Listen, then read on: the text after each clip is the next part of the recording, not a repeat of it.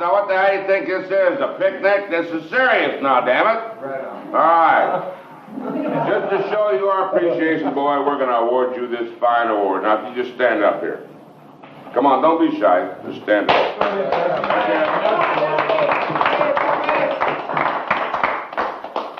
In commemoration of you tying a 70-foot dive bomb award, I do hereby award you this here trophy. Dusty Russell, take this with all our heartfelt thanks.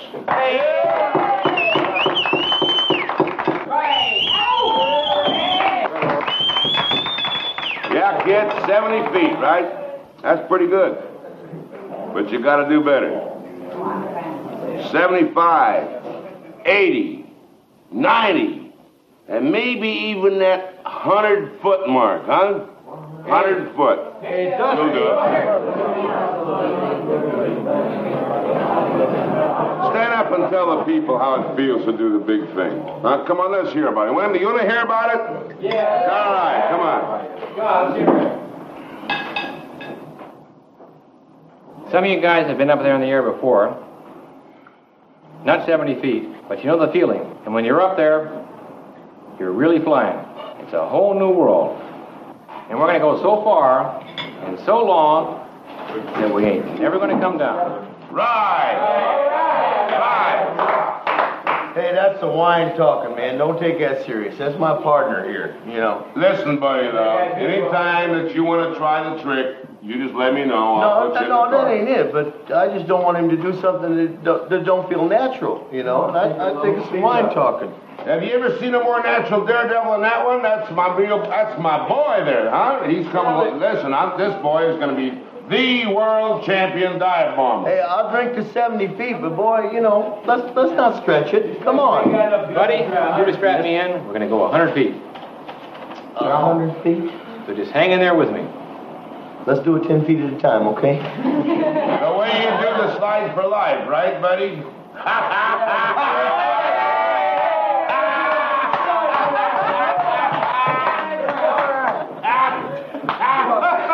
Old Scooter, Scooter Love, they call him that. You ain't never gonna leave that down. You're never gonna live it down. Right? I just hope you give me a chance. I'll say one thing, though. You do a better job than Crasher does. You fat pig! That's my trophy, and you know it. Now look, Crash, I've had it with you right up to here. Right up to here, huh? I told you, this is my show. Huh? And if you don't get your act together, you go down the road. That's all there is to it. I told you 1,000 times that this midget greenhorn is nothing but luck, and that's all he is. That's all right, but he did the stunt, and you chicken out, you chicken-livered stunt man. You're a chicken. You're a chicken. You're a coward. You got a yellow streak a mile wide right down the middle of your back. Crash, I'll tell you what. Luck, hell. It has nothing to do with it. You're outclassed. You heard it, didn't you? All right, I'll tell you something, greenhorn. You want to do some real stunt driving? Try me. Okay. Tomorrow, we'll see who's the man. Right.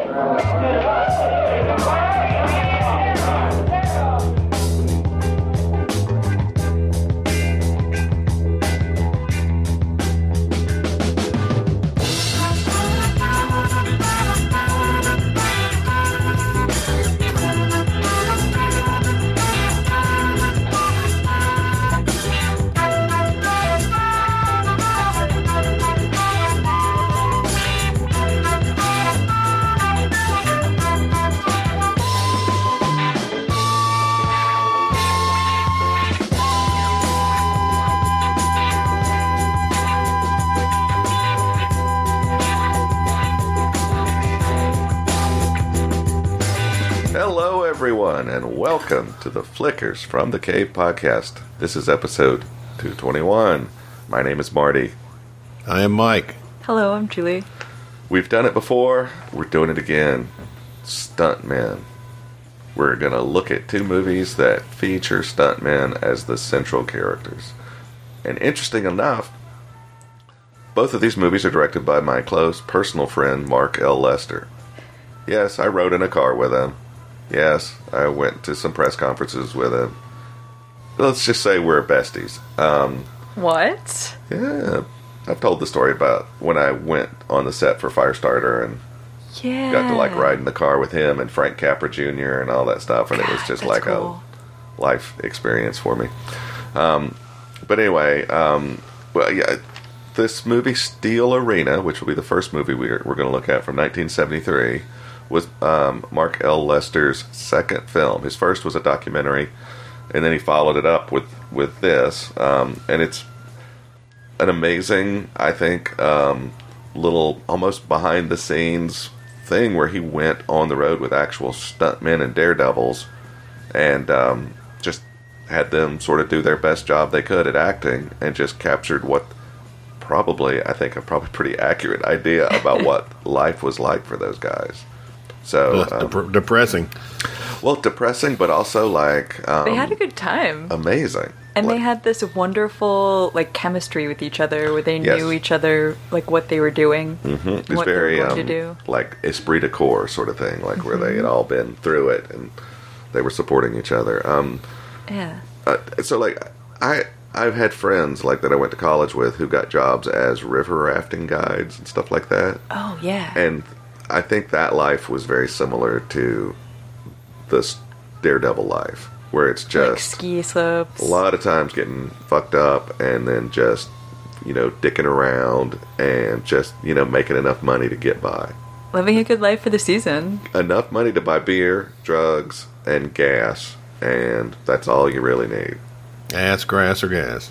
It sounds like a really fun time in like your 20s. Well, exactly, but none of these motherfuckers were in their 20s. This These was were all like guys barreling down on sort of lower middle age kind of. upper middle Yeah. age. Some of those dudes, Some of those dudes. Mr. Adam had been doing it for a minute.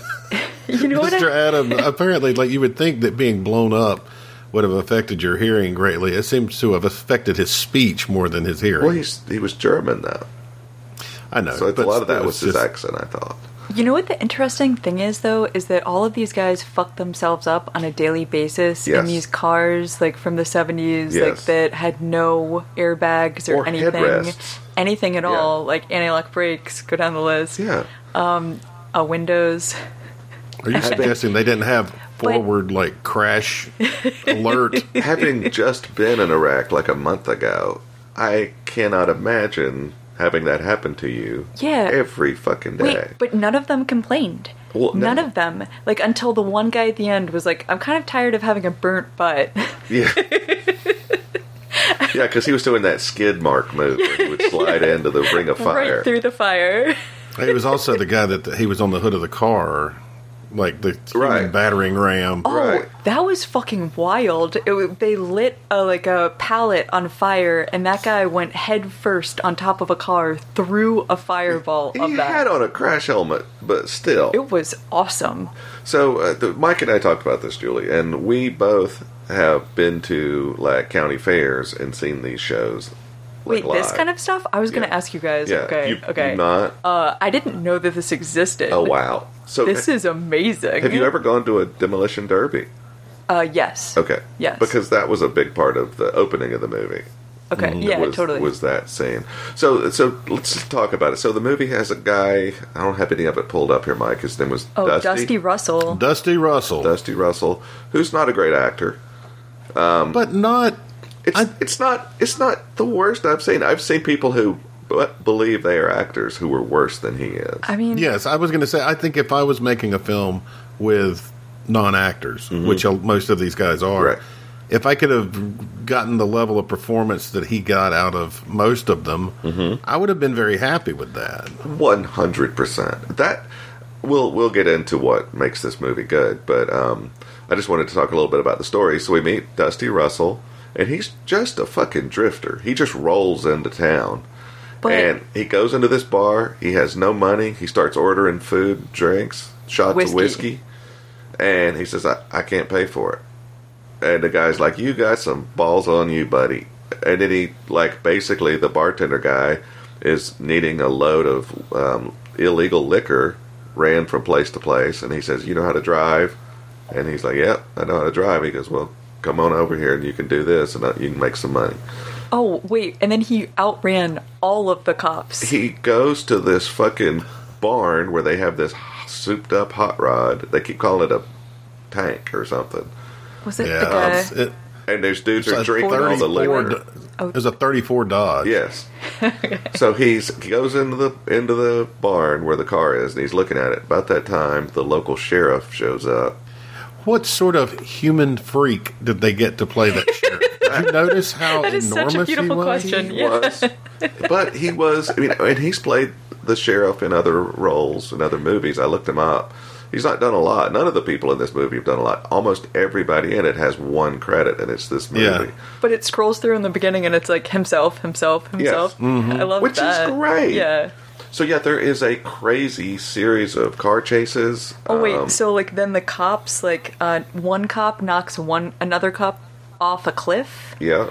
and then they body slam some parked car, and there's Yes. like these like interludes of comedy where like he's calling it in, and that guy Really is just good like, "You hit comedy. me, you hit me." Really good comedy. Like You it was smashed so right into my successful. car.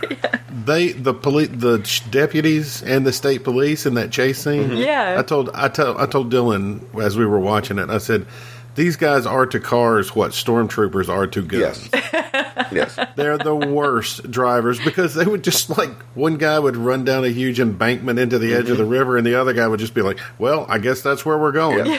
Yeah, And like he would two just of them. drive right I down. didn't even know They there got was a stuck road down there. in the Oh, wait, water. there's not. And then the one just like gets outrun, and then he throws rocks. Yes, Loved it. That made me laugh really hard. because I thought he was going to shoot at the guy. How many times in the first half hour of this movie did people stand with their legs spread, shaking their fists at Dusty as he drove away? That was It great. was so frequent. It was really... So, Dusty completes his booze run, even though he had been pursued, but he got away and got the job done. Then he gets sort of stiffed by the bar owner that was getting him to do the run. So he meets his new best friend down at the store. Very Well, suddenly. wait, he fights his way out of there, and the girl Right. that he hit on previously Yes. just leaves Just- her job and comes with him. Because she's got to have some of that. Yeah, I mean, he just swung his dick around and then, like, got the girl, Absolutely. and then It was the ascot. I think it was. Never done that, but I keep seeing it in movies, like where dudes tie a thing around Look, their neck. don't do Well, it. but like that UFO movie, Mike, the thing that I told you about with that guy Uh-huh. where he's in Varginha, Brazil, he's wearing a fucking handkerchief tied around his neck through the whole thing, and it looks like that probably helps in the heat of like Now Brazil. that would be different, but if you're doing it just as like to be like Peter Bogdanovich, I don't know if Well, I mean, there's a difference between what Dusty was doing and what this guy Dude, in this it's- UFO documentary was that's doing. a look. That's, like, coming Yeah. back, too. I see a lot of chicks wearing it Yeah, and, like, on trend right now. it's very that's interesting. different. But I'm saying if you're sporting like a little kind of neo porn handlebar mustache, It like is- Dusty is. Oh, That this was little such a beanie? porn stash. Man. Yeah. Dusty looked good. And he was had a a- badass. yeah. He had some swagger He had a to look. him. So Man, and then he just became the greatest daredevil, like, on the circuit. that guy that runs the fucking Daredevil show just fell in love with him immediately. Yes, he did. Just like, you are the best. I've never seen anybody as good as you. But he was, like, fearless and, like, just eager to be like, okay. Just and just, like, was like, I got it. Blase about everything. You want to do the dive bomber? Sure. No sweat. Yeah, no, you just tell Crash to go do something else. Crash. We'll get to Crash. So the movie is really well shot. It is Shockingly well shot. well put together, but part of why it's well put together, Mike, did you notice who edited the film? Yes, I did. How fucking wild was it Yeah. to see that name? We saw his name and was like, that cannot be the same guy. There's Right. no way that's the same guy, and it's the same guy. And so the movie was edited by Hampton Francher, who wrote Blade Runner. And- no, Peoples. yeah, that's right. Not that's right. Hampton. Not Francher, but David Peoples, Okay. Yeah. who wrote Blade Runner. Cool. And Still never seen and it, a guys. bunch of Still other never stuff. seen it. The Insane. Unforgiven. Yes. And a bunch of like amazing things. Like Okay. Oscar-winning Cool. Like things. a to no do. joke fucking dude. And like the guy Peyton, the producer of the film, that's how I found this movie, was because I watched something. Oh, I watched Knock Knock. Not the original Knock Knock. Yeah. Death Weekend. Death Weekend. Anyway, I watched that, and that was directed by that guy, and that's the one We did where... that on the podcast. The what? We did Death Weekend on the podcast. Well, right? then it's not Death Weekend. It's... Oh, Death Weekend is the one with Don Stroud. Don Stroud But it's and not Death Weekend. that hot It's... Fuck. Brenda Vaccaro. Oh, yeah. Yeah, what is it called? I know what you're talking. It's with Candy Clark and No. The Vlad? Hold on. Knock. I thought it was Candy Clark and Sandra Locke. You're right. It is. What the fuck was it originally? Knock Knock, which was a remake of... Oh. Death Game, not Death Weekend. Death Game. So anyway, I watched Death Game, and that was directed by the Peyton guy. And that's the one where, Trainer. I said Peyton. Peter S. Trainer. Death Game has a rad cover. But, man, that was a weird movie. But in that movie, the Peter S. Trainer guy was... 74? He was constantly getting in arguments with Seymour Cassell to the point where Seymour Cassell just basically walked off the set. And so all of the audio for his character in the movie was looped at the end by the editor of the film. Huh. And the editor of the film was like David Worth, who was a director who did a whole shitload of movies, I think, that we've done on the podcast. But anyway, it was this whole like circular thing where when I found this, so I watched Death Game, and then I was like, man, this is an insane backstory. So I was like, what else did this Trainer guy do, Peter S. Trainer? And then it was like that movie, Steel Arena, and I was like, fuck, that sounds great, and it's Mark L. Lester. And I was like, well, what else has Mark Lester done? And it was like 2 movies after that, he did this other stuntman movie, and I was like, okay, here we go, we got to do these 2.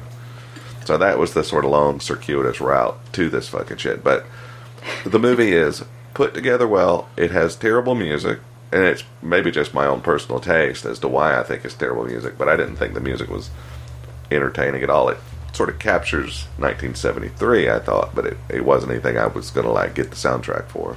I mean... Well, it captures 1973 in the sweaty Peckerwood South. Yeah, exactly. But, like, that's the thing is the music isn't the best, and kind of, like, neither is the plot.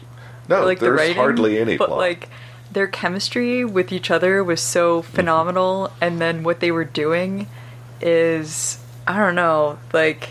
It just seemed really authentic to me, too. Like, it was really real. Yeah, but it's truly like a lost chronicle of like Americana. Yes. Like, absolutely. Holy shit. Like, I don't know. Like, these dudes doing... Oh, wait, like, let's talk about the stunts that they would do. Like, those sweet, like, rollover crashes, those, like, kick flipping, you know, like, vehicles. That was awesome. There were the Ring of Fire that, like, we talked about where, like, they would run their butts through or just, like, slide. That was awesome.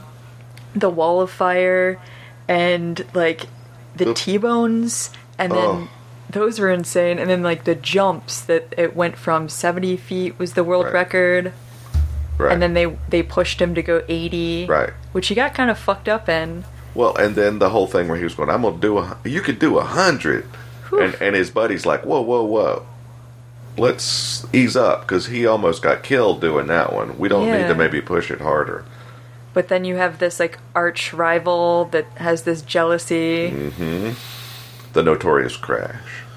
Bandicoot. Yes. The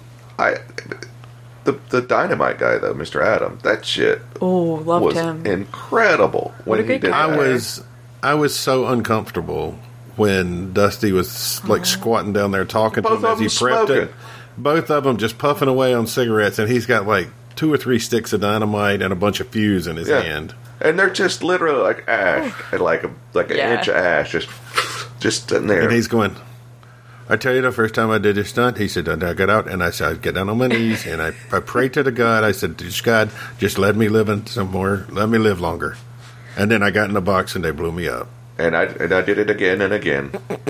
He comes out. What got me was when the announcer, the leader of the troop or whatever. Yeah, I have no idea what his character's name was. his name's Gene Reed or something like that. But he tells them, he says, "Okay, folks, there's Mr. Adam. Give it up for you. He can see you, but he can't hear you." He was the best. So I want to go back. I have a note here. Okay. So at the beginning, we talked about the sheriff pursuing him while he's trying to get away with that liquor. Did you notice the sheriff's sunglasses? Yes. These were maybe the goofiest, most awesome sunglasses I've ever seen. When they were outside of the barn? Oh, and when he's driving, too. Well, they look sort of like a cross between sunglasses and goggles. They're round and everything, but they look like... Mike, they look like the fucking sunglasses that the lead singer for Stone Temple Pilots would wear. Yeah, for what, Scott Weiland? Yeah, that's what it looked like. It reminded me of like those Scott Weiland glasses. I'm just thinking that those were those were the ones they could find that would fit this man. His giant head had to be as big as like a 20-pound propane tank. Yeah, no, it looked like a ham sitting on his shoulder. He was like 8 feet tall because like the bar owner, moonshine guy, was not a small man. No. And this dude was two of him.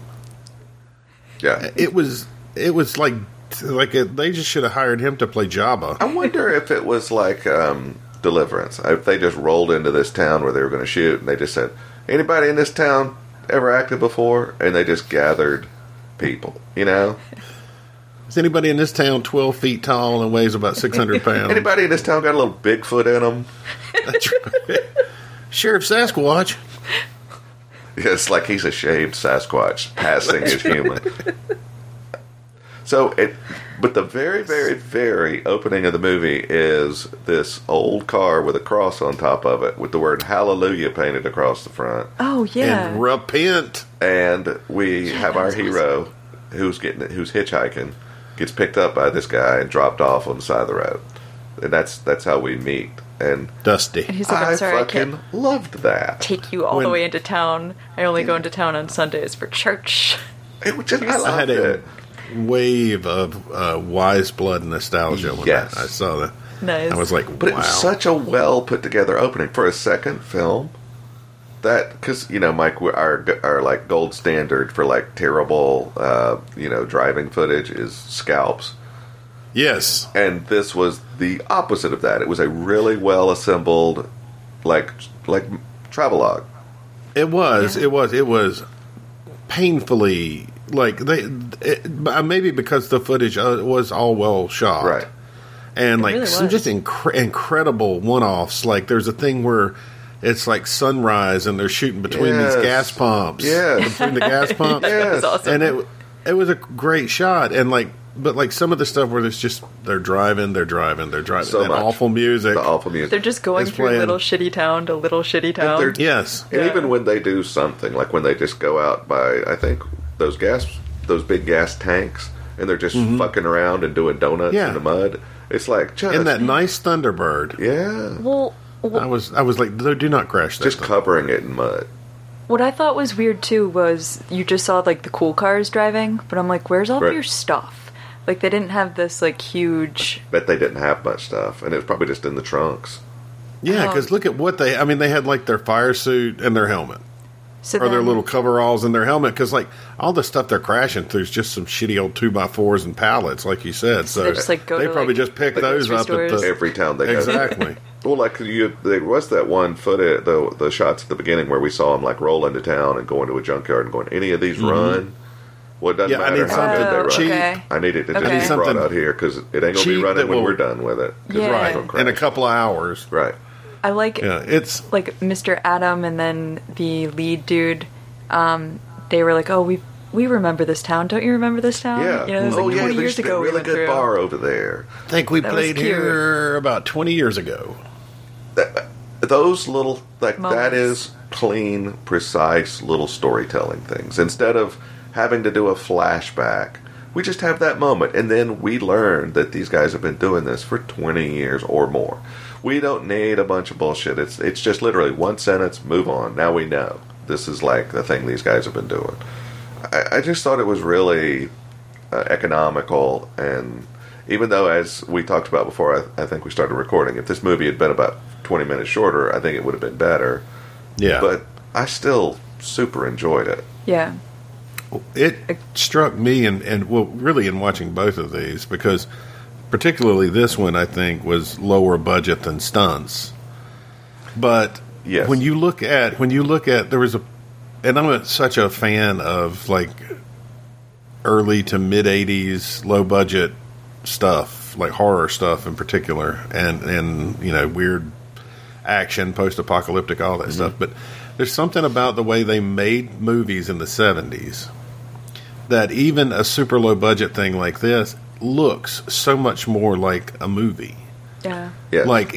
Like it was the way, because they had like these guys that were real cinematographers. I guess they had come out of, I guess, as the I don't know if it was like as the studio system started to fall apart, and these guys went out and found different avenues to apply their trade. But I have no idea who the cinematographer was on it, but I looked at it. He had done low budget stuff. He just, I don't know. It's just I don't know if it's the equipment that they shot with.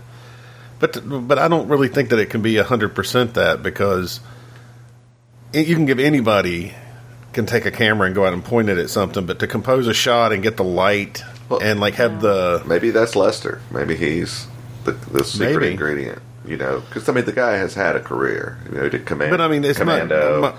I guess my point is, it's not just these two movies. It's like when you watch. Oh, I got you. Like that 70s. I liked Boogeyman that we did in the last episode. I think I liked it better than you did, I know. But it was way more kind of grungy and low rent looking Yes. than this. Yes. And I can't imagine the budgets were that much different. I think you know it's what just I mean? the difference between having somebody who's hungry and wanting to like make his bones and like prove himself, and somebody who's just I'll shoot your movie. I'm gonna go bold and say that I would compare this movie to, or like at least put it on double feature on like a Saturday, Two-Lane Blacktop. I was sitting here. As soon as you said whatever you were going to say, I was going to say, you know what I'd pair it with is Two-Lane Blacktop. Yeah. Well, and we actually had a long discussion about Two-Lane Blacktop while we were watching this. Nice. And we were talking about the difference, the similarities and the differences. And Dylan had said, what is it that makes like Two-Lane Blacktop feel more like an art movie than this does? Right. Because they're both low-budget movies just following some people out on the road. Well, Two-Lane Blacktop had a political statement at its core. I think it did, yeah. But I also think that there was where you were talking about the economic,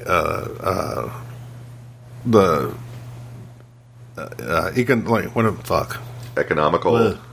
Economical filmmaking, where in Two-Lane Blacktop, I think it was the lack of dialogue made things seem more impactful. Well, it was because it was like it was all about the stuff that wasn't being said. Yeah. Because they would roll into one of those little towns, and all the towns sort of seemed like dead. Right. There was nobody much around, and they would go in and just look for somebody change a to tire.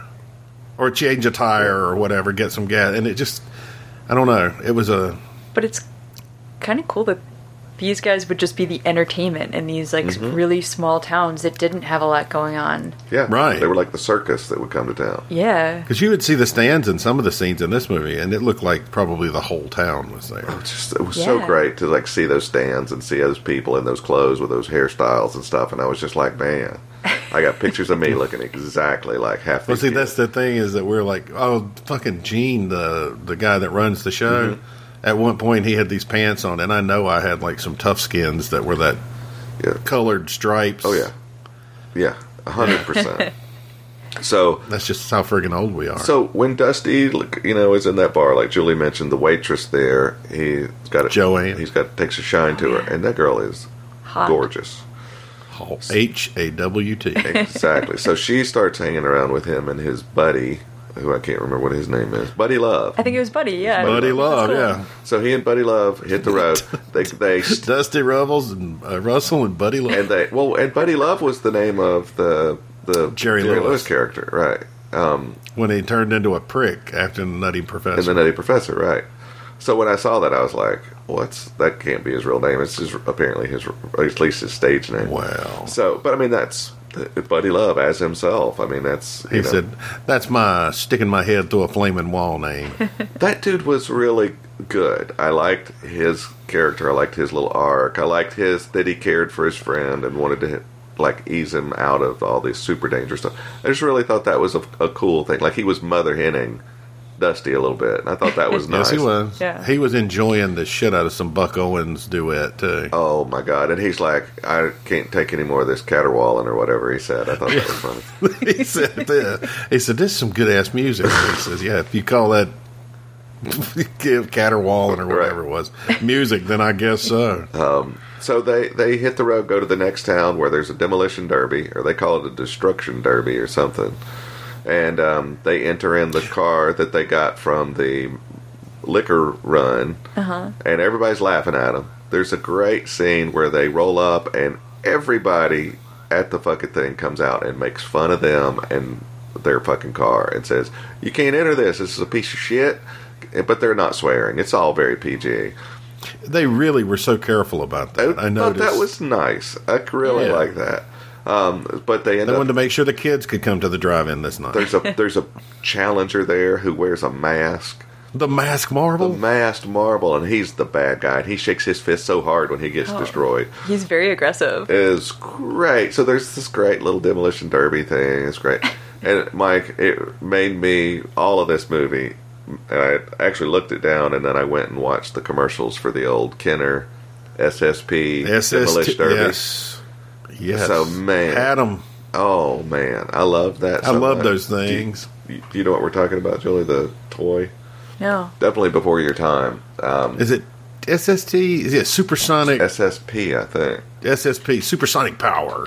You pull this little plastic strip out, and it makes this wheel spin. Ooh, okay. And this set came with 2 cars, and you would make them crash, and then they would fly apart. You could put them back together. Oh, that rules. It was a great toy. I'm going to show Julie the commercial. I remember the year I got those. I think I got it as a birthday present. I got it for Christmas. Because the same year I got that, I got the Evel Knievel that you would crank the thing and click the button and it would jump the... I had that. And the action band or whatever. All right, Julie, here's the toy. I didn't get the action band. God. It looks so cool. Oh, this is like really the commercial. Yeah.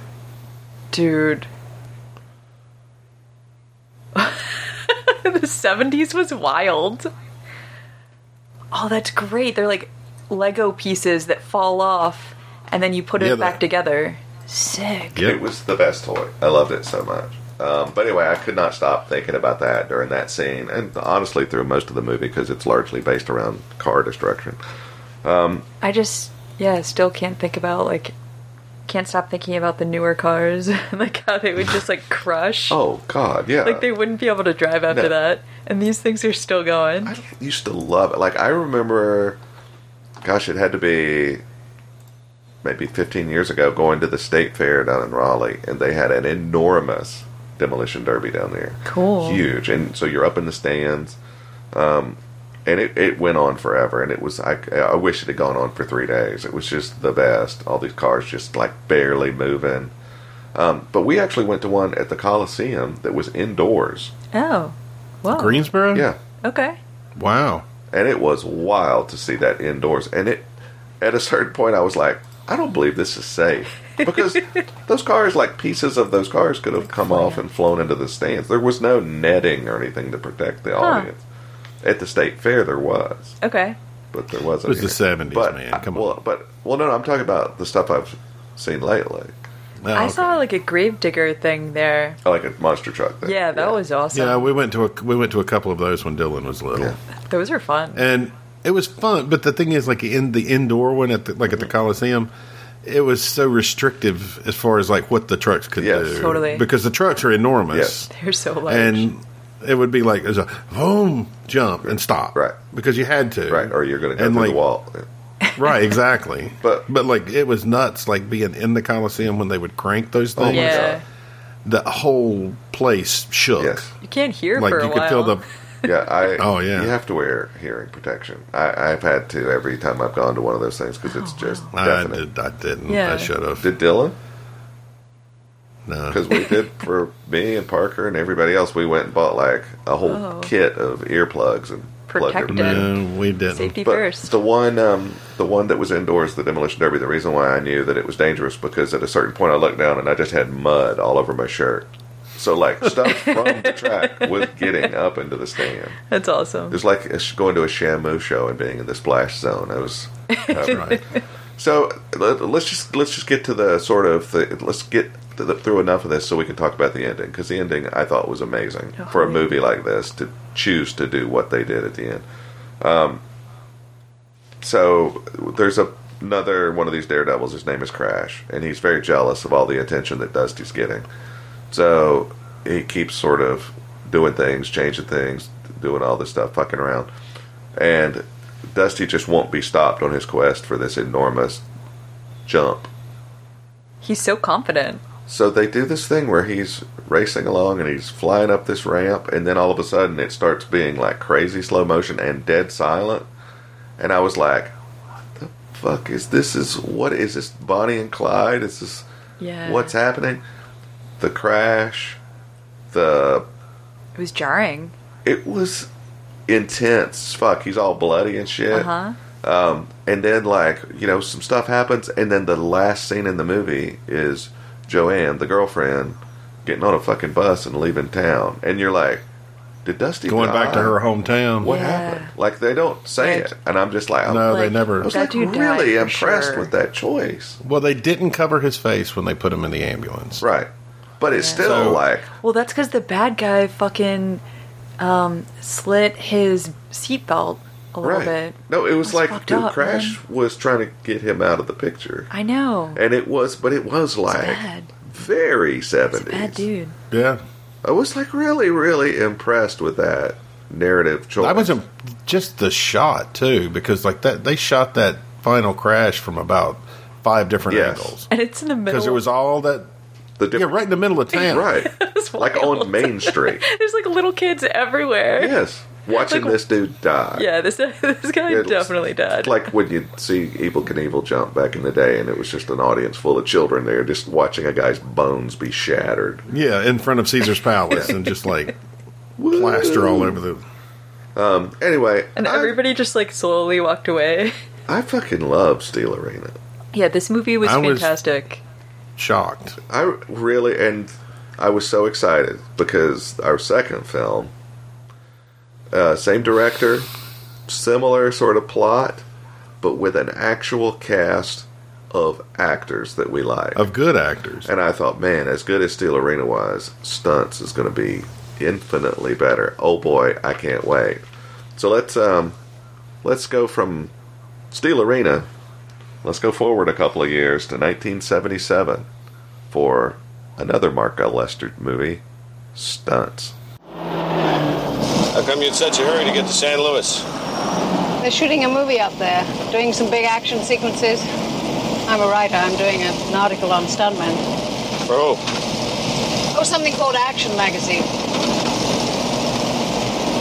Say something you wrote that I might have read.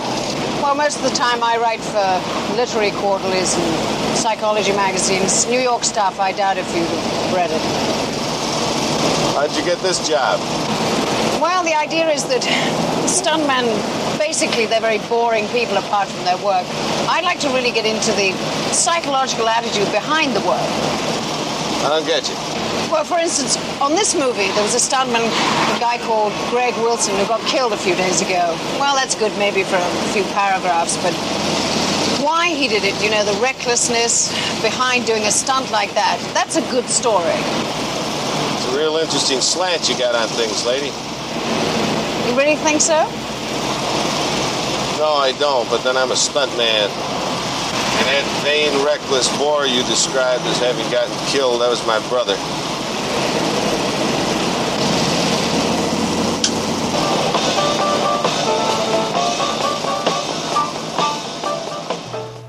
So, Stunts. Good cast. It's got Robert Great Forster. cast. And I did learn that Robert Forster was Robert Foster, but he added a the R, Forster, Oh. because there was already a Robert Foster in the Actors Guild. So I did not that's know where that that. name came Oh, from. wow. But he's in it.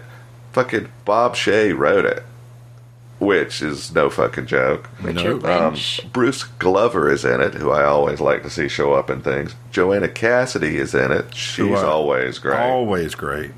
And I was like, oh, Fiona Lewis is in it. I mean, yeah, this is a no-joke, star-studded movie for that era. And wow, was it lackluster and cheesy. Some really standout moments. Yeah, that I fucking think so. helicopter flying around and its blades nearly chopping people's heads off. Crazy. Completely impressed me. Well, I Yeah, was people in a hanging knot from it. through some of that. Where the That where was the brother insane. dies, where he's hanging Yeah. from and he can't get the hook Yeah. to he close. just thuds on the ground. It was Did you guys, were you surprised by who was the bad guy? No, I was not. Did you know immediately? Because I didn't. I did. Okay, yeah, no, I didn't. I'll tell you who I didn't thought, know either. I thought it was the daughter.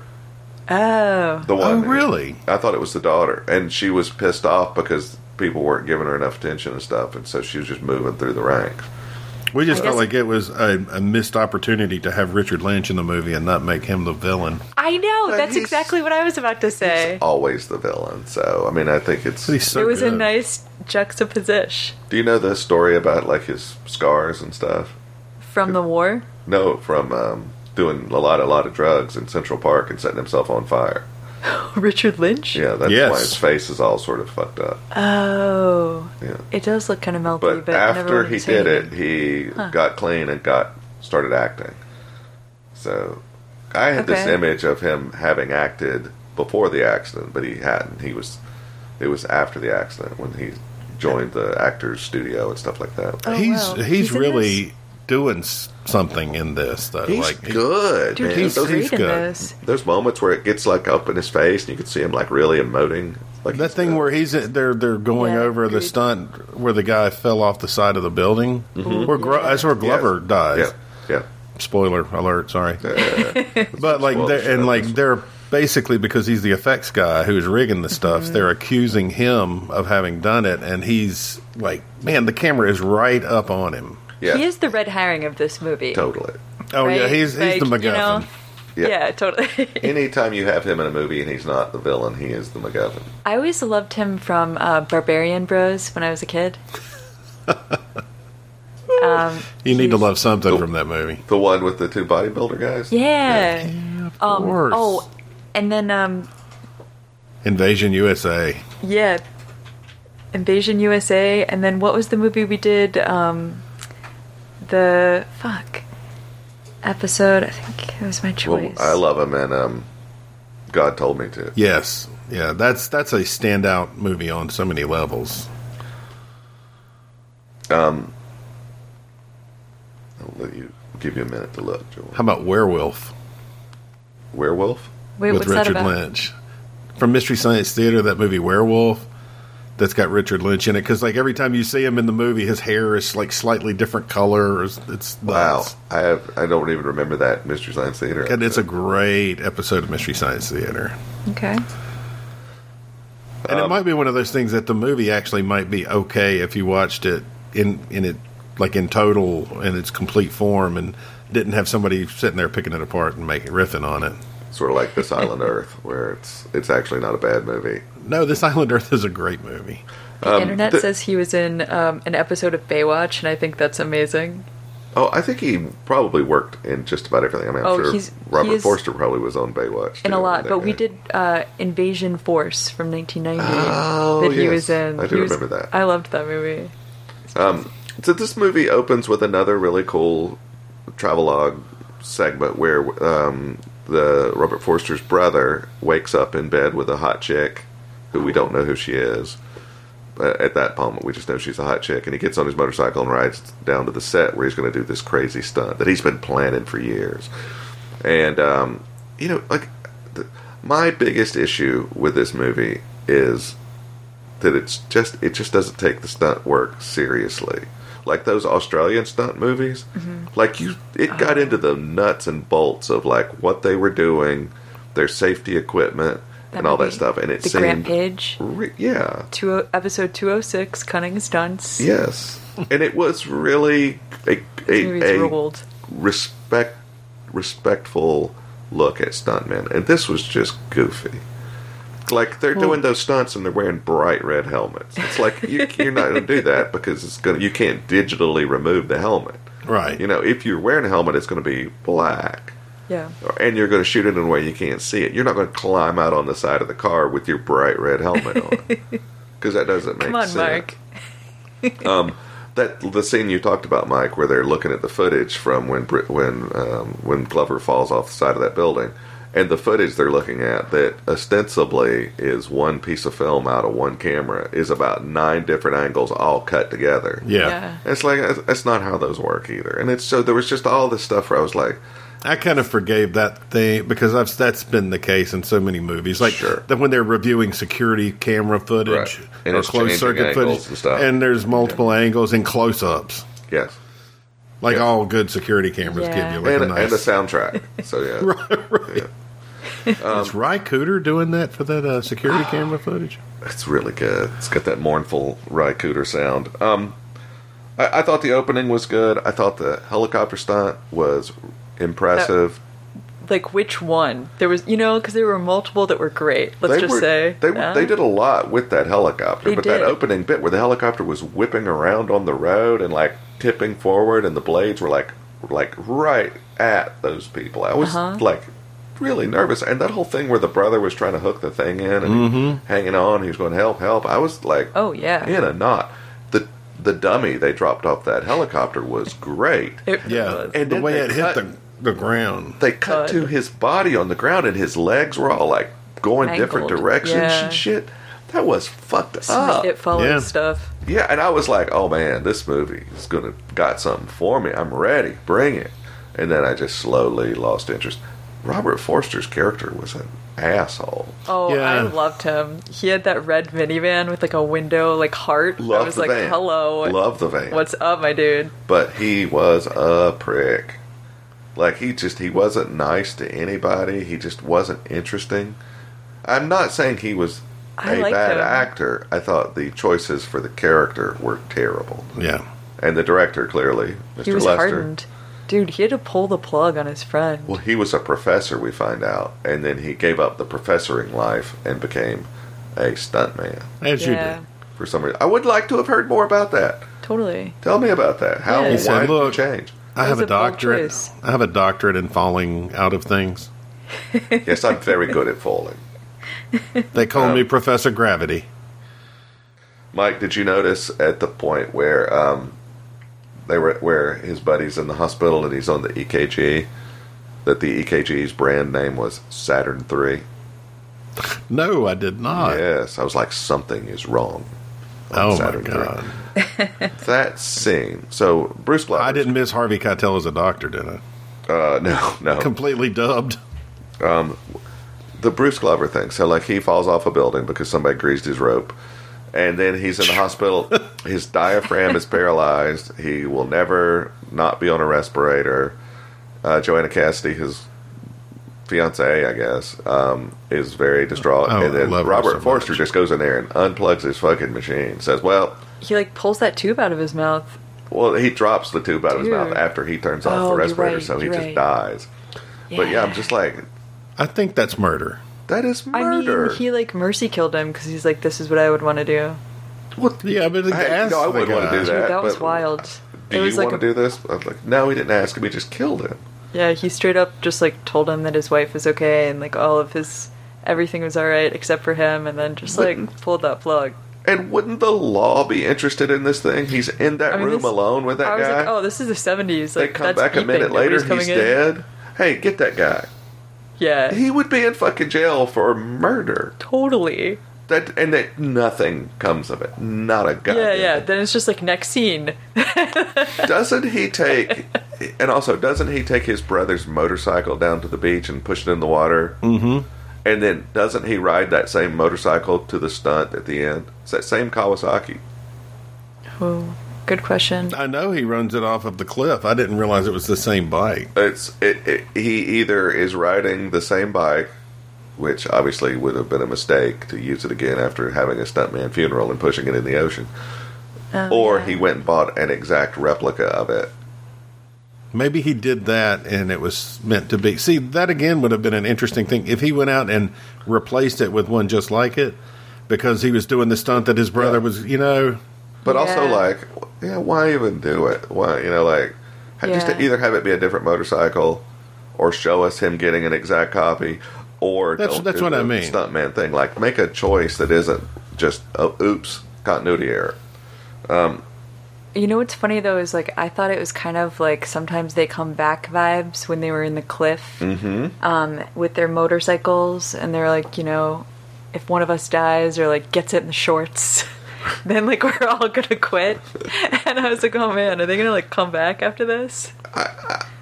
I would have liked anything to happen in this movie, because this movie it was kind of boring. And there was that guy who wanted to be a stuntman who just kept showing up and crashing things and fucking stuff up. And it was like, why are they letting this guy do this? How does this guy think that's cool? No, even the lowest budget film on Earth would not have just had somebody wander onto the set and grab one of the stunt vehicles and get on two wheels and ride it 100 yards down the street. Well, and then roll it. Right. One of the guys yelled at him and he's like, listen, you dumb jabroni. I didn't even know that was like kick you upset. I didn't know that was a thing until much later. Until fucking Jerry Lawler started saying it. Yeah. Yeah, that's always been a thing. Yeah, I don't know, man. This was a bummer, especially coming down from the high that I had from Steel Arena. It was really, I let my fucking expectations get the better of me, and it just sucked. I was really upset that it wasn't any better than it was. Yeah. After we watched it, Dylan said that he needs to go watch Showdown in Little Tokyo 2 or 3 times just to wash this out, replenish his positive Mark Lester vibes, cleanse his palate. Yeah, or Commando. I mean, Dylan's a huge Commando fan. Dude, and Armed and Dangerous, that movie was on TBS or TNT back in the day all the time. Right. I watched the shit out of that. That is a funny movie. Dude's a talented filmmaker. So at no point though did Dusty tell Buddy that he had a great cock, or and that didn't happen between Glover and Forrester either. That's funny. So I mean, did you guys like the character that Forrester played? I sort of attributed his cynicism because he was there trying to figure out what happened to his brother, right? And so he was a sort of supposition. I'm just saying, to me, it was like he was trying to keep everybody sort of at arm's length so that he could remain objective about. He was, you know what I mean? He didn't want to go in there and just become too much part of the group. That esprit de corps you were talking about. He was not. He was not about that, because one of these fuckers killed his brother. Yeah, I just didn't like him. They didn't make him likable or sympathetic or even interesting. He said, "My name is Robert Foster. You killed my brother. Prepare to die." I did think it was funny when they were bitching about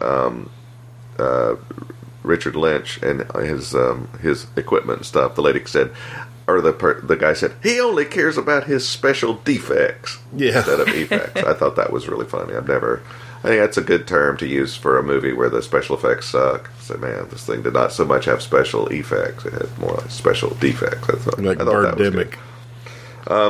Yeah, I mean, the movie. So we do end up finding out who's doing it. It makes sense. There's a car chase with a cool stunt where he jumps off a helicopter into a moving car. I thought that was pretty good. Some of the cars were pretty cool. The stunts were all great. I mean, I have no issue with and it looked good. I mean, it was well shot and reminded me of a $6 Million Man episode. It was fun. It did have a slight TV movie feel to it. It really had a TV movie feel. A movie that always struck me that way, and this is probably a blaspheming comment in horror circles, is The Hills Have Eyes.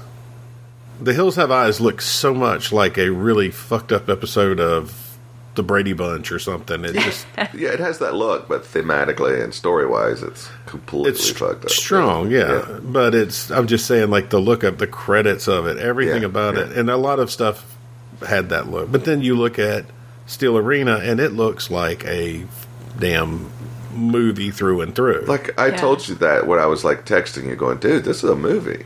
Because I did not... I thought it was really going to be just, like, handheld footage at a stunt show. I didn't know it was going to have a story and characters and, like, cinematography. I think Steel Arena... Go ahead. I did not expect it to be as good as it was. It blew me away. And did anybody read more about these dudes? Because, like, I meant to, and I just didn't have time. But, like, I want to, like, research, like everything about this kind of circus troupe, or, you know, like, were they friends previously? They had great chemistry, you know? You know, it was something that reminded me, not like that necessarily. A movie that reminded, or made me think about while we were watching it, was Knight Riders.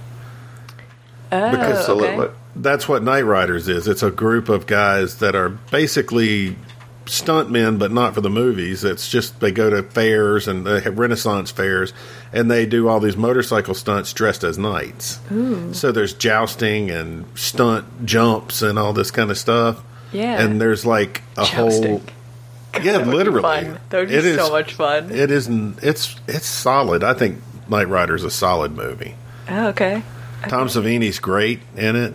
Oh, Ed Harris's first movie. Yes. I probably saw that when I was a kid, like once. It's a tough one. It's not one that's everywhere. But you know, now I haven't looked on like Tubi or something. It's probably all over that. Oh, probably. Oh, both of these movies that we talked about today are on Tubi.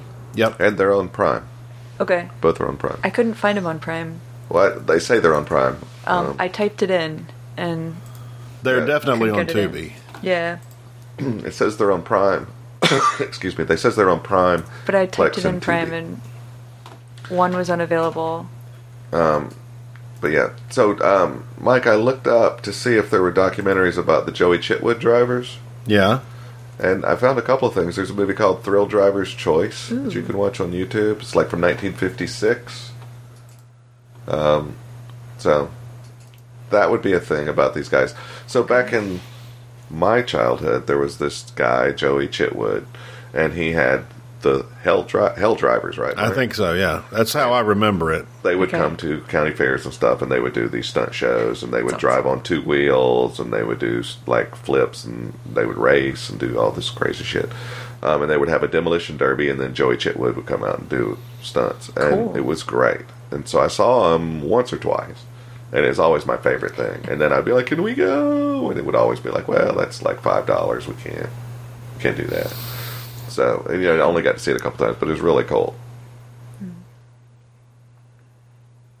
Joey Chitwood and his death-defying Hell Drivers from the 1940s. Yeah, by the time we were seeing it, it was like a super well-established thing. Yeah, I'm This is pulled so up. bizarre. Oh, there we go. I pulled up some footage here, Mike. Knight Riders is on Tubi, by the way. Ooh, okay. Nice. It's wild. I just just went to YouTube and put it in. Yeah. And there's footage you found some from the 40s. Here's like Joey Chitwood Thrill Show, 1956. Joey Chitwood Thrill Show, 1987, 84. Yeah, I'm watching an 87 one now from 95. Speedway in PA. Motordome 70 Speedway in PA. Here's one from 1972, the Astro Spiral Jump. 48-minute video here. But anyway, I used to love that shit. So the movie Steel Arena really captured that for me, brought it back, and it was wonderful. So I highly recommend Steel Arena. Just understand it's a little slow in spots, and it maybe goes on a little longer than you'd want it to, but it really is a bold, interesting, well-made little flick. I think 70% of Steel Arena is gold. Yeah.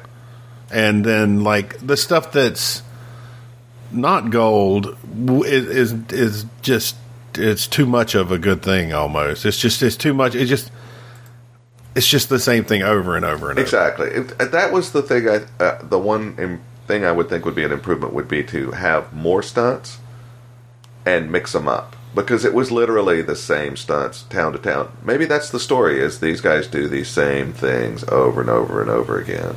And maybe the conflict is that the only thing you can do is to try to make them more spectacular. Right. And then you wind up overextending yourself and jumping 100 feet instead of 70. But, like, why not to try it with the car on fire? Right. You know, that was one of the stunts, and stunts was where they set Forster on fire, and then the Italian guy gets burned up in the house. That's right. That's right. It was a lame burn that they did, and that director just didn't give a shit. Come on, let's go. We got to shoot this. He goes, hey, that's right. I'm trying to get my girlfriend's father is waiting for a report. It was bad. It just did not respect the. You want to see another good stunt movie is Hooper. Right, with Hooper, Burt Reynolds. Also the Stuntman. The Stuntman with Richard Rush is amazing. Yeah. But Hooper is so much fun and full of insane stunts because, I mean, you know, Hal Needham, of course. Yeah, I just watched that not too long ago. Hooper? Yeah. Oh, wow. It's been a long time. I saw that in the theater twice. Yeah. Because I went and saw it and loved it because it had James Best, who I love. Oh, yeah. And he's Jan Michael Vincent. Right-hand man. Yeah. Yeah, because he's the new guy coming in.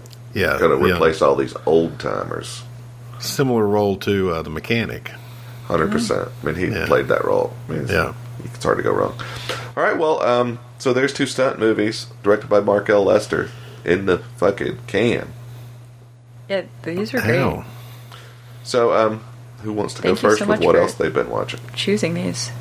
Well, sure. My pleasure. Like, I really, really enjoyed these. Steel Arena, I really enjoyed. Stunts, I'm glad I watched, but I won't be keeping that one around. So, big same. So who wants to go first? I'll go. It's up to y'all. I'll do it. All right. I watched Shawshank Redemption. Oh, wow. I've heard of that. A little flick from 1994. I don't know. I hadn't seen it since I was a kid. Mm-hmm. I remember my mom That's never... disturbing. I know, right?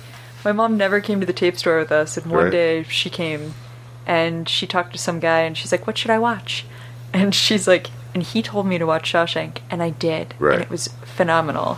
I always get that movie and The Green Mile confused. Ooh, okay, I see that. Because Prison they're movies. similar era and similar, I think. It's Frank Darabont. They're both based on Stephen King stuff. Yeah. But that's why I get them confused. The Green Mile, though, is sort of magical, right? It is. Yeah, and Shawshank isn't. That's the one where they dig the hole through the wall and they have the Betty Grable poster.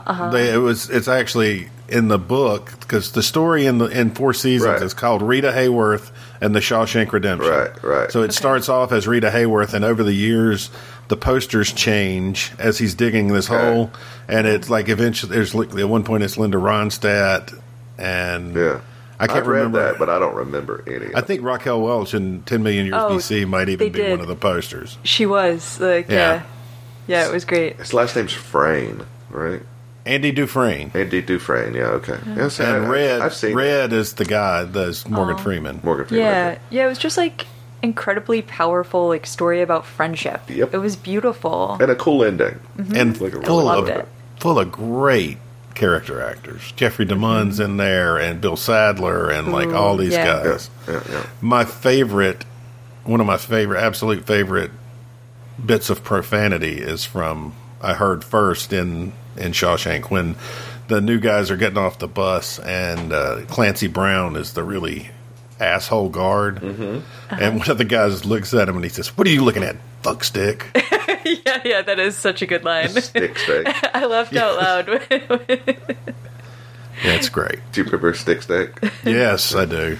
That's awesome. Steve getting so frustrated. Yeah. We play network shooter games, shoot each other, and we get so pissed off that it would nearly come to blows. And Steve at work was trying to call somebody like a fuck stick or something. Yeah. And he said, he goes, "You goddamn stick steak." And then everybody laughed. It was really funny. It really diffused the situation because it's so fucking funny. That's awesome. I remember getting him so pissed off that he would just start running and jumping off of the edge of the map. In Quake 3, yeah. Yeah, just like, and it would say, Space Ghost has... Yeah. Space Ghost has died. Space Ghost has died. He wouldn't even let Mike kill him. He would just, and then every time he would spawn, he would just run to the edge of the map and jump into oblivion. And then it would say, Space Ghost has left the game. Yeah. That's awesome. Mike is almost supernaturally talented at those games. That one game, and mostly that one map. Well, that's the only one we played because it was in the demo that we could play for free. Oh, that's funny. Oh my god! Sometimes longest yard. I mean, he was, and then I learned how to get to the railgun, and then I could do some sniping from a distance and piss everybody off. So that was fun. Yeah, we had a lot of fun. Yeah, those were good days. Not like now. Terrible days. No. Sorry, Julie. We interrupted as we do. No, I love it. Okay, so next one is The Blob from 1988. Can't go wrong. I got to see those kills, though, on the big screen at the Alamo. Wow. And dreams do come true. 100%. It was amazing. What was your standout favorite kill from it?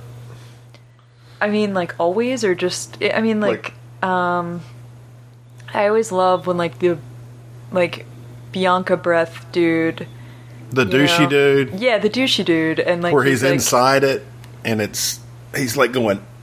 Oh, no. That's the beginning guy. He's, the nice guy friend. Is he? Yeah, the guy in the blob, that's on the cover, it's such a great effect. There's 200 the one pounds later of slime. In the sheriff's department, that guy who gets completely consumed was my favorite. Yeah, that's the best one. Yeah. Period. It's just insane how good it looks. Oh, it was awesome. It's cool. That's got Del Close in it, and that little part. And, they used when they're making a model, two different models for that. They used a couple live action 200 pounds of slime. Just so good. Multiple different effects they had. That was one I'd never seen, and then I watched it last year. I know. I was you have to watch it. So good. It's one of my favorite horror movies of all time. It's really, really well done. Between that and Chuck Russell. Chuck Russell, that and Nightmare on Elm Street 3, The Dream Warriors, which is my favorite of that series, actually. And that's Chuck Russell. And he I don't know, he has a way, he knows how to shoot effects. And I thought that was Don Dokken did that movie. Yeah, they're fantastic. They did the music, man. So another one, Children of the Night. Don't know that. That was just... beautiful music they made. I remember I saw it on a preview forever ago, and I bought the tape on eBay, in 2020 or something, in deep pandemic, and I never watched it. Wow, that was a mistake not watching this sooner, because it's really ridiculous, super creative. Karen Black is a vampire with these weird walrus teeth, and you get to see her boobies. Wow. And what year was this? Is it 90? 90. I'm down 91. For any Karen Black. Yeah, 91. 91. Peter DeLuise is in it. Oh wow. Amy Dolan's. Yeah, it was a Fangoria movie. It was super fun. I liked it a lot. Oh, Tony Randall, who made the second Hellraiser movie, made it. Oh, the guy from The Odd Couple. Yeah, Felix Unger. Yeah. I didn't know he did anything. He did the visual effects on Escape from New York. Cool. Tony Randall did? Yeah. Wow. He was working with Cameron then. Very cool. All right. And he did a TV movie in 2015 that you need to see next, Julie. It's called Sharkansas Women's Prison Massacre. Oh my god, that sounds amazing. So sharks, women's prison, and a massacre. Wow. The Sharkansas Women's Prison Massacre. Dude. I have on my watch list something about directed by Jim Wynorski. Oh really? That sounds amazing. Something about sharks in cornfields. Really? Marty, your face right now is amazing. Land shark. Candygram. Candygram. All right. Next movie. I rewatched Demons 2. Shout out to my friend Pete who got me a VHS copy of this, and it's beautiful and amazing, from a yard sale. So very appreciative.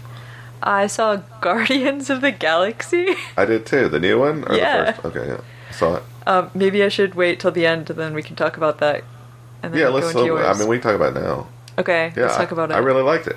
You did? Yeah. Yeah. I cried and cried. You did? Yeah, all that Aw. shit with Rocket was heart-wrenching. Oh, yeah, it really was. Like, okay. really heart-wrenching. See, now, I come from the point of view where I knew nothing. I was watching my friend's kid for the weekend, and he was like, I really want to see this for opening night, and I'm like, absolutely, let's go. But then I took him out to pizza beforehand, and I was like asking him a million questions because I didn't know anything about the Guardians of the Galaxy. So, yeah, that was like really heartbreaking about the Rocket.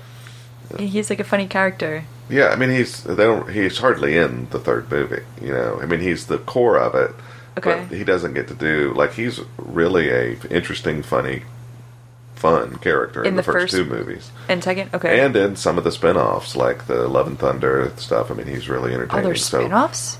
The what? There's spin-offs of Guardian? Well, there's the Marvel movies. So these characters all exist in a shared universe, the MCU. So they show up in other movies in the series. Oh. So yeah.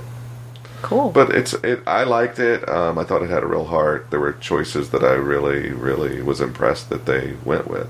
Yeah. I like James Gunn. So basically anything he does, I'm down for. So. Man, I was impressed by. You should watch the other movies. I mean, they're very good. Well, the first one's different. excellent. The second one's good. The third one, I thought, redeemed the second one. They're so different than the other Marvel movies to me. Like, they have a whole different It's vibe. comedy, yeah. But, like, this really had a real, like, there was so much murder in this. Like, planets being destroyed. I mean, there was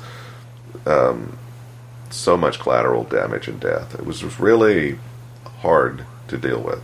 Yeah. These movies are not for me, but I respect... I mean, a well-made movie is a well-made movie, I think. It's a good movie. That was a well-made movie. Yeah. Yeah. It was impressive. The special effects were outstanding. Some of the moments were great. I thought the pacing was really good. I just thought it was a success all the way around. Yeah. So, yeah.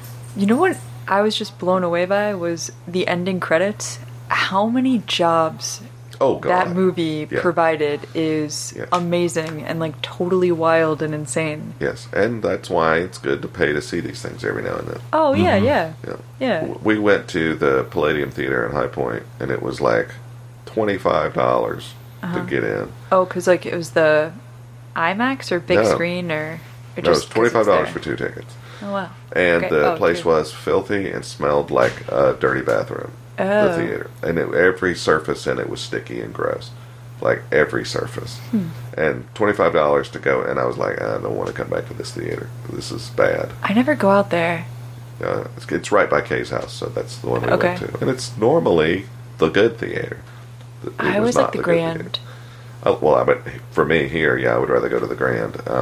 But yeah, soon I'll be going to the new place up here when it opens at Brassfield. Oh, okay. The one next to Trader Joe's. Really? Yeah. Oh, wait, that was the $2 theater forever ago.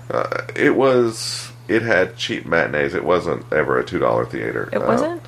No. It was a lower priced but like really awesome theater. Yeah, it has all the 90s neon. Yeah, I loved it. I hope they keep it. I loved it. Well, I don't know what they're relaunching it. A local group has bought it and is totally refurbishing it, putting in all their new I'll support it and stuff. If they leave the neon.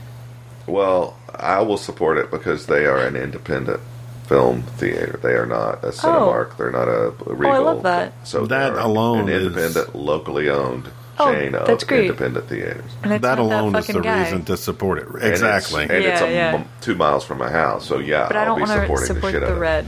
Like no, fuck the red. Yeah, fuck the red. So same page. So cool. Okay. Next, I watched Road Games. It's on Shudder currently. Oh, that's great. With, Stacy Keach and talking about Jamie Lee. Like he's the bad guy in that movie. Grant Page. Is a great. It's in movie. Australia. It's a great movie. That shit with it's a truck full of hanging meat, right? Yeah, it was awesome. Yeah, it's like a great scene. Mm-hmm. Yeah, and they're like sawing them all up. And they find like the dead girl. The poster for it's really cool with like the unzipping and it's the road, right? Yeah, it's awesome. Richard Franklin? Maybe Richard Franklin. I don't know. think so. I think it is. Bruce Beresford. Yeah. No. Okay, another Driving one. Miss Jamie. That's a great one. Another one I saw at the Alamo the other day. Yeah. The People Under the Stairs. Oh, Jesus. Okay. And that's another. So I saw in the last like Mike's 2 months. I Two have of my reevaluated that movie. Yeah, well, those are on my top 5 horror movies, and I got to see both of those movies, The Blob and People Under the Stairs. Was that a double feature? I'm just fucking honored. No, there were 2 separate nights. Oh, okay. This was last week. It was like at 10:45 at night that I went to Raleigh and then came back. But That's dedication. Oh yeah, I mean, I had to. Hardcore. I would have to check it out, but you know, I still haven't gone to the Alamo. I saw it with a bunch of like millennials. Mm-hmm. And like Did there's they a like lot of it? scenes that are like kind of like not okay, like, you know, like, and like I heard like a lot of gasping, and then at the end of the movie, like some kid was like, yeah, it's like reverse Home Alone, I loved it. And I was like, it's a good point, dude. Like, That's great. that's awesome. It made me even happier, you know. That was There was something good that struck audience me as like a participation. update of Home Alone. I can't remember what it was. Maybe it's on my list. We'll have to see. Yeah. Okay, last one that I saw was VHS from 2012. Aren't there? There's a the first couple. one? Yeah. I had Yeah. never seen any of them, I don't think. They get progressively worse as you go along. Okay, yeah. The newest one on Shudder I did not like at all, but I really liked the first probably 3. Yeah. Yeah. I remember liking it. But like what's It wild was is like if good. you look at the people who were involved in that, Oh, it was the best people. Oh yeah, because it's and like I they've looked all it up. become huge Ty West, now. he did one of Yes. them, which is wild, and yeah, like the Radio Silence guys. The guys Adam that did- Weingart. The guys Yep. that did Wreck, I think, did one. Oh Is- yeah. yeah. There's also the I mean- ABCs of Death, which is also really good. I which is kind similar. of Okay. those are a little conflated for me. They are to me, because they too. were so episodic. They came out sort of around the same time, and Yeah. so like I Like think about anthologies. yeah, Yeah. But no, that's a solid but yeah, Yeah, I'd never Absolutely. seen it. I really liked it. I like the sort of conceit that this is VHS too, where it's got the kind of tape lines and stuff like in it. So it's I like. Yeah, how they did that. my buddy Well, why Ethan was would- like, I can't believe you've never seen this. I'm kind of surprised you haven't seen them either. Do you like sort of those movies where it's a lot of little stories instead of one big story? I mean, yeah, I there's like a bunch of anthologies over the Yeah. years, like growing up, that I've liked, but It's I a liked how cool this way was- to get a lot of stories in. this I was like cool that. because it was interluding, like, you know, like Yeah, because the guy's like found a box of tapes or something, and he's going through them, and yeah, right. I tried And that like old that dude's Poughkeepsie house. tapes thing. I tried to watch. It's like, ugh. and then it's also like kind of like feminist horror too, because like I definitely saw some hot succubus like rip a dick and balls off, and like there were just a lot of like douchebag guys, Yeah. you know, like I mean, when you have that many directors working, I'm sure you can get all sorts of, political stuff in there, which is cool. oh yeah, I like, and when it's a little short thing, you really have to be very deliberate about what you're showing. And there was great gore, but there was some like PS1 graphics. Yeah, that stuff doesn't age well. Yeah, but yeah, I enjoyed it. Cool. Anything else? That's all I got, I think. Yeah, I mean we haven't spoken in like a month. Oh, It's been a Yeah. minute. Yeah, it's been a Yeah. minute. We've had a few that were slowly getting out there. Mike, what about you? All right, we watched Hollywood Vice Squad. Okay. oh, nice. Penelope Spheris. What did you guys And, think? Was that a first watch? It was, yes. I'm not even sure what I rated it to be honest. It was. Oh, you rate on Letterboxd? I I think I don't forgot. rate. Yes. I just keep a list. I don't rate. Anything. I have somebody encouraging me to rate. Dylan always wants to rate, so I That's think I cool. gave it like a 3. Out of we 5? watched- Yeah, Okay. because there was some interesting stuff in it. Coffee, the Jack Hill flick, which is great, and the Jamaican accent is not as Right. overtly awful. It's not really an accent at all. Okay. It's just Pam Grier talking and saying "mon" at the end of the sentence. Oh, yeah. I remembered it being much more kind of arch and comedic than it was, but Broader. like it is rough. I didn't remember. That's the part I Dude. didn't remember, is how brutal it was. Like, And- there's a thing right at the beginning where she blasts this dude in the face with a shotgun. Yep. And like, you just, the whole back of his head starts coming off. I mean, Pam it's- Grier is a badass bitch. Like, yeah, she is. She's great on Twitter and stuff too. Like, She is, Cool. yes. Hard Ticket to Hawaii, Yes, what a gem. the Andy Sedaris movie. the Andy Sedaris gold. It is epic, yes. There might be another Andy Sedaris episode in our future. Nice. I'd be Ooh. down with that. I'm Yeah. kind of thinking Hard Ticket to Hawaii and perhaps Picasso Trigger. Ooh, that's a good one. Because I have very specific memories of watching both of those movies with a dearly departed friend of ours, Yeah. and at 3:30 in the morning, Under the influence. certainly under the influence. Happy Birthday to Me, Ooh. Which we did on the podcast. we did do on the podcast, but I really want to find an uncut version of that because Tom Berman and his studio did the effects, so I know there's some amazing stuff that's just. And apparently, was it J. Lee Thompson who directed it? Like, they were all afraid when he got assigned as the director. All the people in the production were afraid. It was this old British guy was not going to be down with like some gore, and they were calling him down because he kept saying more blood, more Hell blood. yeah. Escape from Alcatraz, which is an all-time favorite of mine. I don't know if I've ever seen that one. It's so good, Julie. It's like Cool. It's like you talk about like the economic, like just not bare bones, because it's not bare bones. It's beautifully shot and composed, but it's like minimal dialogue in a lot of sense. It's just great. Cool. It's just really great, and it's Clint at like sort of the height of his powers, Okay. and it's Don Siegel, who is a no shit director. I've only seen 1996 The Rock. What? Oh, about Alcatraz. Okay, sorry. There's also Yeah. the Birdman of. The Birdman of very good. Alcatraz is John Schlesinger, which is incredible. With Burt Lancaster. Is it John Schlesinger or John Frankenheimer? No idea. I think it's I know I think it's Lancaster. I Frankenheimer. know Burt Lancaster is the titular. It's great. Great. The Paul Morrissey movie Blood for Dracula. Cool. The Andy Warhol's Dracula. Yeah, that's awesome. Dude, I'm telling you, you need to reconsider. I'm It not is- sure I'm going to reconsider it. It is the most batshit crazy thing you're going to Dude, see. it's cool. I love the Frankenstein one. I think I'm preferential to the Frankenstein one. Yeah, But same. I really like this. And it took me about 5 or 10 minutes to sort of readjust my neural pathways to what the hell, whatever the hell they were doing. And like once I sort of got my vibrational frequency lined up with it, I enjoyed the shit out of it. Right. It's very beautifully put. And then we watched Basket Case, which Dylan had never seen. And Really? yeah. And, you know, I had specific memories of it, and like going back and rewatching it, I was impressed on so many levels that I did not remember being impressed on. Yeah. So, It's a great movie. yeah. We talked about this at work, but like I've never like really been a big Henenlotter fan. I know you really like the one with the Elmer or whatever. The Yeah, Brain Damage. Yeah, I really like Brain Damage. I don't know. His stuff just sort of doesn't usually land for me. So I saw, I think it was like maybe in 2017 or 18 at the Alamo. Brain Damage? For the first time, Basket Case. And I was like, damn, this is great. I cannot imagine watching that in a crowded theater. It had to be awesome. It was amazing. The same weekend I got to see Toxic Avenger as well in a theater. Wow. Yeah, it was awesome. I like Henenlotter as a human being. And yes. Every time I see him on a documentary or he's talking about anything, he is awesome.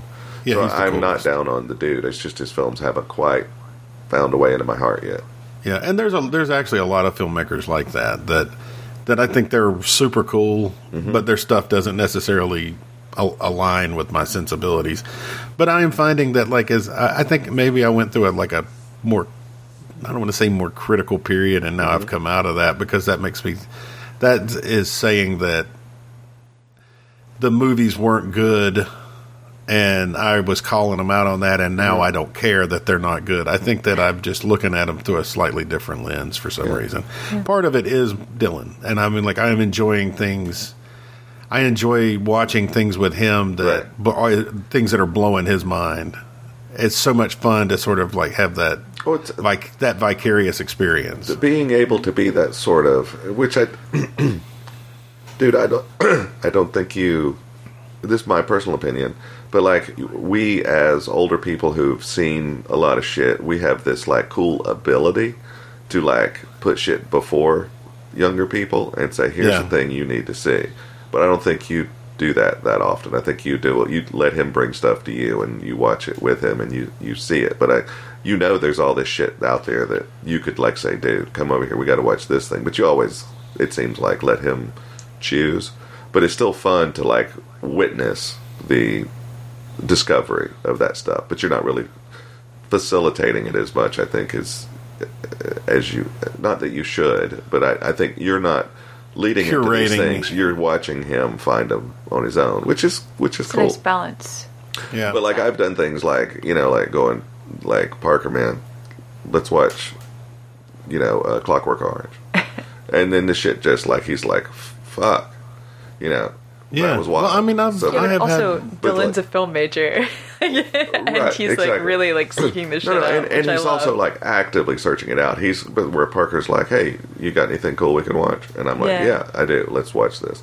So it's just like a really fun to be in there, even when it's something like Julie going, oh man, I watched this movie, and we're like, oh yeah, that is a fucking great movie. Like, it's just fun to share that discovery with someone, even decades after I've seen it. Oh yeah, right. But it's really fun. I wanted to say, like, talking about Henenlotter, like a director who has just almost always his shit has landed for me is like Bill Lustig. Like, that dude's shit just seems like he makes it, and I kind of go, oh yeah, I will watch that, and I will probably like it. There's something about his sort of sensibility that really like does get me almost every time. I find myself drawn to a lot of the New York crowd filmmakers. Yeah. Because you get like, I like a lot of Glickenhaus stuff. So like, I'd like James Glickenhaus, I like Henenlotter, I like Lustig, Cohen, like all these East Coast guys. There's a different sensibility to it. Not to say they don't make bad movies. I mean, no. Our fair fucking share of bad Larry Cohen movies. But I feel the same way. Dreams. Man, that's on Shudder, and I'm kind of tempted to give it another shot. There is so much about that movie that I think is great, but his performance, Michael Moriarty, is so out there. We're talking about Q, the winged serpent. Oh, the winged serpent. Okay. Just because that's all of our like sort of insider dialogue. Talk about a cover. Right. It's got a lot. It's got some great stuff. And it is fucking impressive how like much they were going for it with a no budget sort of thing. Yeah, it's ridiculous that he ever thought he could achieve what he successfully achieved. Like, it took like some brass balls to just jump in there and say, I'm going to make a giant dragon bird fly over Manhattan or whatever. And you always say that he just like was notorious for just not having permits and doing some wild stuff. Guerrilla style. They were on top of like the Chrysler building, just shooting machine guns, cool. and like they had like the SWAT teams came out to adjacent buildings because people thought there was like an attack. It's like Black Caesar with Fred Williamson, where he's like he's walking through the crowd and they're just filming him, and he's all like acting like he's been shot, and they are just filming him, and there is absolutely no permits, there's no cameras visible, they're just filming him from a distance. Right, so cool. But there's a great story that Rick Baker tells about getting a phone call from Larry Cohen. And he's like, they were shooting in L.A. at that point, and he was like, we're filming a gangster movie. We need some bullet hits. Can you get over here? And he's like, he's still living, I think, at home with his parents. Yeah. So he grabbed his makeup kit and jumped in his car and drove over, and then they got there, and like all the actors were black. He didn't tell them that. Yeah. So he had like the wrong makeup kit. So he said to drive back home and get his other makeup kit and come back. Yeah. And, oh, wow. But he was like, Cohen was one of the guys that was like just this manic ball of energy when he met him, the same way Landis was. That King Cohen movie is really good. Yeah. Love Larry. All right, what's next, Mike? That's it, man. Oh, man. All right. And then, actually, we watched Hardcore last night. So. Oh, nice. With the thing we just talked about. George C. Scott. Yeah, because we Hardcore. talked about that other movie I had seen that reminded me of Hardcore. Yes. Yeah. It is, man. It's George C. Scott is never not completely impressive, but that is so good, and it's soul crushing. I have no idea what movie it was I watched that made me think of that. Well, we talked about that story of World of Tanaka.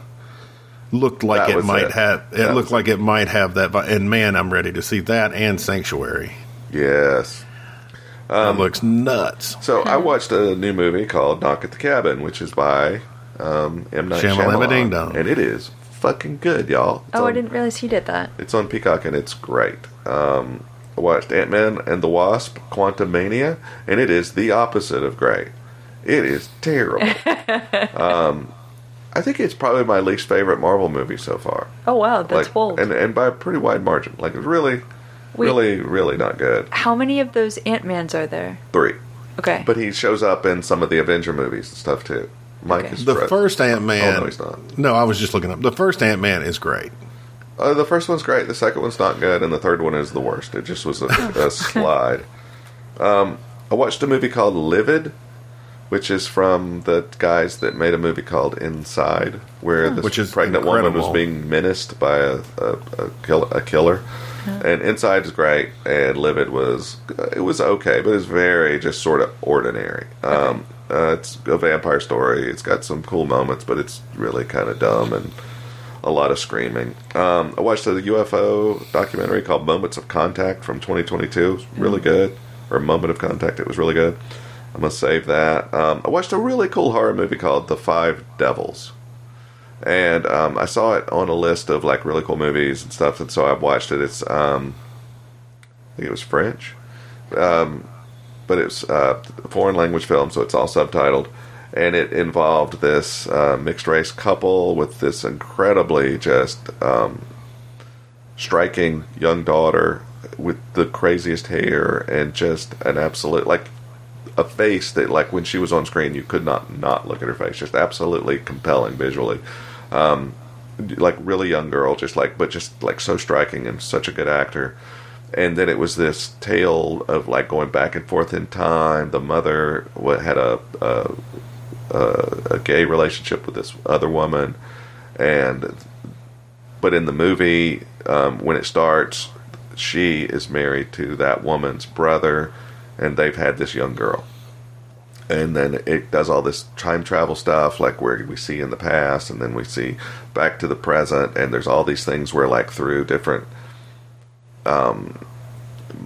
like, sort of, it's there's an element where the young girl is fascinated by smell, so she can smell a thing and then almost travel through time and see her mother as young. Anyway, it's just like this incredible, like just success at like telling a very complicated story in very clear terms, and had a real heart to it. It was just beautiful. So, The Five Devils from 2022, really, really excellent. Guardians of the Galaxy Volume 3. I watched one of my favorite movies from when I was a kid, The Big Bus from 1976. Okay, nice. God damn one. It's just still like so fucking funny. It's got an incredible cast. Really just silly and over the top in so many ways. It's a parody of disaster movies. So, like, you know, like where you've seen movies where airplanes get smashed and have to land and all that stuff. This is a 2-story double bus. So it's a bus and it's nuclear powered, and it's going on a non-stop cross-country trip. And the whole thing's full of all these celebrities, and there's these evil like oil like OPEC guys they put a bomb on the bus because they can't have a nuclear bus because that'll end their control of the world because they are the oil companies. So they put a bomb on the bus because they want to blow it up and make it look bad. There's all this stuff. It's so funny. Anyway, I watched it. It was a delight. I watched the movie Triangle of Sadness, which was an Oscar nominee last year. And it was interesting, but it had the longest series of scenes of vomiting and diarrhea that I've ever seen in a big budget Hollywood movie. Like, wow. It's like, it just went on like 15 minutes. And you don't like that stuff. I don't like it. It's not the worst thing in the world. And it was funny Certainly at not first. the best. It was funny at first, and then it went on for like 15 minutes. And I was like, okay, I know. I saw the new Super Mario Brothers movie. How was it? It's so fun. Oh, so better than the 90s one? Yeah, a little. It's really good. It's really, really well made. All the actors were excellent. Okay. And it's a nice little story, and it's got so much nerd stuff in it. If you've ever played the games, all the little like audio cues, little stuff in the background, the people they have playing side characters, just the way the story's told. It's just, that's awesome. A triumph. Yeah, it's really, really games. good. But the thing I'd like to talk about is from this year, and it is called Evil Dead Rise. Okay, I haven't seen it yet. Was it bad? Yeah. Wow, it's just like, hey, you want to go like hear people just scream for an hour and a half? And, so it's not funny at all? Be dumb. Oh, it's the opposite of funny. No, it is just, and it's so just like, well, here comes all the shit you've seen in all the other horror movies in the past 10 years. Okay. It's just like, just a parade of tropes. Okay. I haven't listened or like read anything about it. Yeah, it's bad. Yeah, I haven't seen it yet either, but cool. I really want to see it. Very curious to hear what you think about it, Mike, when you do get around to watching it. I just don't know when that'll be. Well, probably, hopefully sooner than later. Okay. But I feel, and it sounds bad, I almost feel like kind of obligated. I have so much affection for the franchise. That's exactly why I watched it. That's why I watched the last. And I did not like the Fede Alvarez movie from 2013. I did not like. Was it that long ago? Yeah. Where she like slices her tongue with the knife? Yeah. I swear I thought that was more recent than that. I think it's 2013. This is just like this, the same old fucking thing. I was bored. Fucking. Well, that's the worst thing you can have. Well, it's just like, okay, I've seen it. There's a. I don't even. I mean, I can't talk about it because you're gonna watch it, but it's. I just didn't think it was good. Hopefully, my down review of it will cause you to enjoy it more. I would love nothing more than for you to argue with me that it was actually really good, because that would mean you enjoyed it. And it's just it was a slog for me. It was all I could do to get through it. But I will say, like, part of the reason why basically everything lately, except for like little things here and there, have been like not impressed me that much, is because I went through a tear since we last recorded and got caught up to, and am current with the HBO show Succession. And Jesus Christ, that show is good. I, heard about it. It's been on for 4 years, or for 4 seasons. And I just thought, well, I'm not going to like that. And it is really fucking compelling, well done shit. So, anyway, that's been a lot of what I've been watching with Succession, because I watched 4 seasons of it. Nice. Way to go. And that's like grown up drama, like real actors, like this is gold seal shit for sure. Yeah. Okay. So it's sort of, I don't know if, not saying it's not a fair comparison, but Evil Dead Rise compared to, I mean, there's a lot of money been spent in Evil Dead Rise. Sure. It's just bad choices and like just one note, and like horror movies know that putting children in jeopardy. Steven Spielberg certainly understands that is compelling shit, and that is this whole fucking movie is an apartment full of children being menaced by an evil mother. Oh, Skinamarink, and it's but gore. Yeah, well, except stuff happens. I really didn't like Skinamarink. Yeah. That was another one I struggled to stay awake through. But that I get that's sort of what they're going for. This was It would have made a better short. This was a big budget Hollywood horror movie based on one of the most like stellar franchises out there, and it was boring. Yeah, that's it. I'm very disappointed in it. But that's my list. So there. Take that. Well, dudes and dudettes, this was episode 221. It was quite a lot of fun. Who's up next? Are you rapping? That is Mike. Mike, you're up next. Episode 221. It's been a lot of fun. Get my gun. Come on back again. And we'll get her done. So, Mike, some skin. What do you have any idea what the next films are going to be? Are they going to be Andy Sedaris? It is possible. It's a non-zero chance. I don't know. Non-zero meaning it is a possibility. Okay, yes, it's a possibility. Teaser. So I've been thinking about that just because I enjoyed Hard Ticket to Hawaii, and it is flawed, but there's so much of just stupid, fun nonsense in it. Fucking rules. Which I movie? did not say that. Hard Ticket to Hawaii. Yeah. Oh yeah. No, I like that. That's the one with the snake and the rocket treasure. launcher, right? Yes. Yeah, I like that movie. And the blow-up doll and the rocket launcher. Yeah, that's a dumb movie, but it's a shitload of fun. Yeah, it is. I like it. So we appreciate you tuning in and listening to us ramble about all this shit, and we look forward to joining you in the cave soon. But in the meantime, please reach out to us. You can write to us at flickersfrom@yahoo.com or flickersfrom@gmail.com. You can catch us on Facebook if you're old. And talk to us on Instagram, Slasher, Letterboxd, and YouTube at Flickers from the Cave. You can also find us on Twitter. We're still there. It's at Cave Walls. And this was a good one, y'all. And I just need to get my fire suit on because it's time for me to do a little stunts, everybody.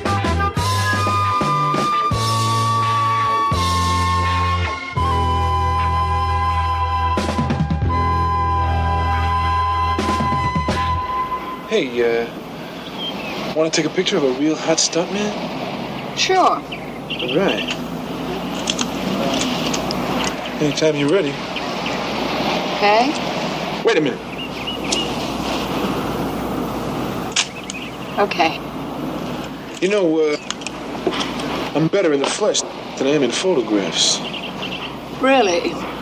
I'm Italian. Italians are the best lovers in the world. Did you know that? Well, I'll tell you what, why don't you get a couple of other Italians, come to my room, and we'll have a little party. What do you mean, a couple? What do you mean, a couple more? 2 more guys. Isn't that a real party? What do you think, I'm a sicko? What's the matter? You never been with 2 girls before? Hey, 2 girls is fun. 2 guys is queer. In the movie business? You warped, you know that? Real sick.